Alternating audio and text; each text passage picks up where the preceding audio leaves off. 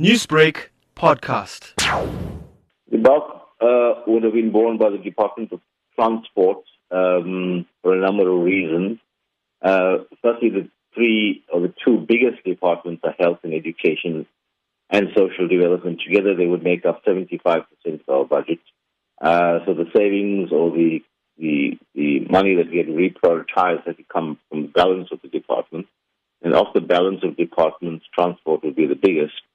And then, of course, it's a question of their infrastructure, which we were able to postpone and delay, not cancel.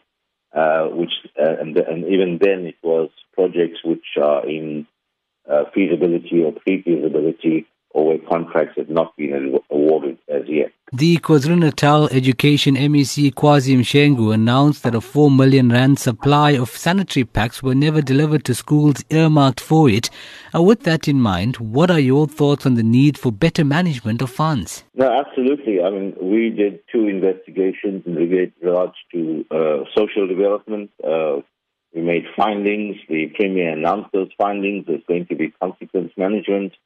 The President last night spoke very strongly about it, about him activating the Special Investigation Unit, working together with all other agencies, that it is corruption is never acceptable at any time, but it is absolutely dastardly at this point when we're taking or stealing money that's meant for the sick and for the poor. The budget was tabled virtually, a totally new experience this year. How has it been conforming to the regulations relating to COVID-19? I think we'd all need to get more and more used to it. They use the word new normal. I think in the beginning it was a little bit difficult. There's still technical issues now and again.